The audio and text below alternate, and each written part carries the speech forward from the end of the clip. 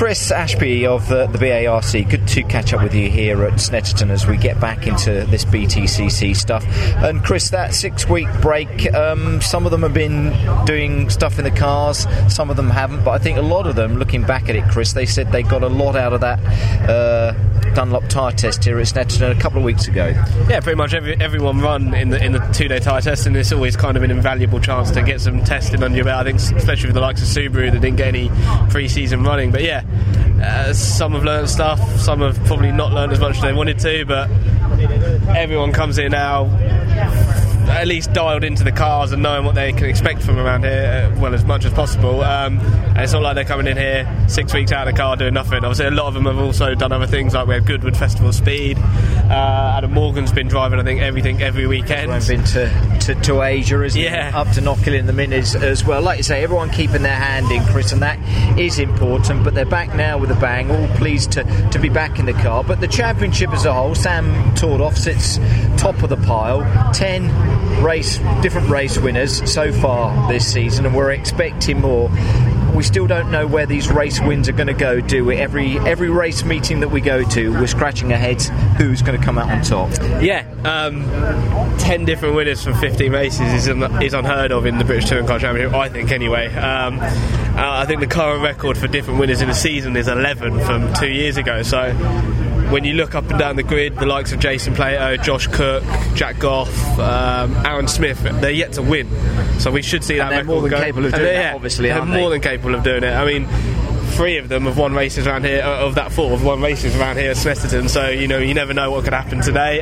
But yeah, it speaks volumes of the championship that we've got this kind of that level of competition, and it's so wide open at the moment. And Sam Tordoff at the top of the points lead. He's been the model of consistency. He's finished every single lap this season. He's the only one to do that. So yeah, it's wide open, and even now qualifying, you can't even kind of put your finger on it. Even like, well, normally we can sit and we'll chat between practice sessions and we're like, oh, they look quick, they should be in for pole. But you never know these days because everyone's in the mix. It's difficult, isn't it, to predict. As you say, we'd come to somewhere maybe like Snetterton and think that the MGs were going to do well, or should do well, or they should end up on pole. We had qualifying yesterday.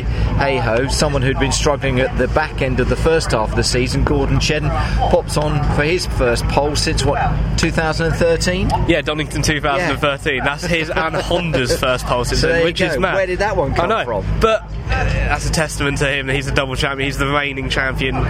When he needs to, he digs deep, he pulls it out of the bag, and could be a very telling and vital weekend for Gordon in making sure he keeps that number one. Because he needs to get that championship retaining run back on track, doesn't he? Yeah, it's so important for him to really kickstart his tyre defence now. He's had bad luck. It's one of those things where Gordon hasn't really. It's not like it hasn't worked for him in terms of his own performance. It's just things out of his hand that have prevented him from being on the pace. But it's going to be an intriguing day for sure. Certainly his Hondas should do well. WSR, they should, or maybe could go well. They'll be involved in the mix. But the independents again, like Wicks Racing with Adam Morgan, and obviously Tom Ingram with Speedworks Motorsport, you just don't know. Again, let's look at just race 1 here. Who's going to be standing on the top of the podium? You don't know, do you? Well, but it makes the championship what it is, though, Chris, doesn't it? Yeah. And that's the thing at the end of the day. We're really struggling, but it's fantastic for the spectators. Yeah, no, I mean, we've got a huge crowd here. It seems every round we go to during the year, the crowds get bigger and bigger. Like Croft, I've never seen so many people there last time out, and they battled all kind of weather conditions. But yeah, they're out in force today. We don't really know how race one's going to play out. There's a lot of intriguing little factors. Kind of Gordon's there on the front row with little ballast. Colin's got no ballast, but they're both. You just don't know what their race pace is going to be like. Ingram's always very quick. And then you look down the field, you've got Neil, Tordoff and Plato together, 9, 10 and 11. And then at the right at the back, Andrew Jordan, power steering issues yesterday. Yeah.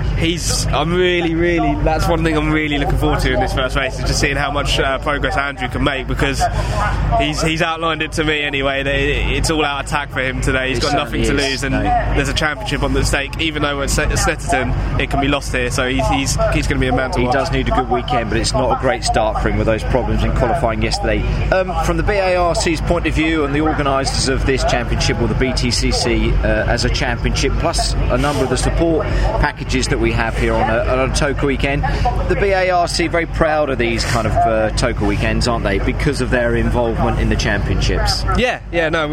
We've been involved for a number of years now, and it's nice to see everything pushing on and moving forward. And we kind of, we're in the shadows, but we play a nice little integral part of putting these kind of events together with, the marshals, making sure they're looked after, making sure they're here, because if they weren't here we wouldn't be able to go racing. So thoroughly enjoying it, and it's nice to come here. I'm from my side of things, I see all the hard work that gets put into making sure that everyone's here to do these events. So when we are here and we see the fans come in and we see the event be put on, and it's quite rewarding. It's a good weekend, isn't it? So plenty of racing to look forward today. All of the information again though regarding race weekends, and maybe directing you to circuits where tickets can be picked up. The BARC website, a good place to start. Yeah, BARC website, we've got lots going on there. On all the social media as well that you're involved in. Yeah, we're ramping up social media now. Yeah, so we're already on Facebook and Twitter, but ramping it up. And we've got a lot of content. We've got a lot of content coming up in the coming months as well. So hopefully everyone give us a follow, and make sure you get your racing fix, because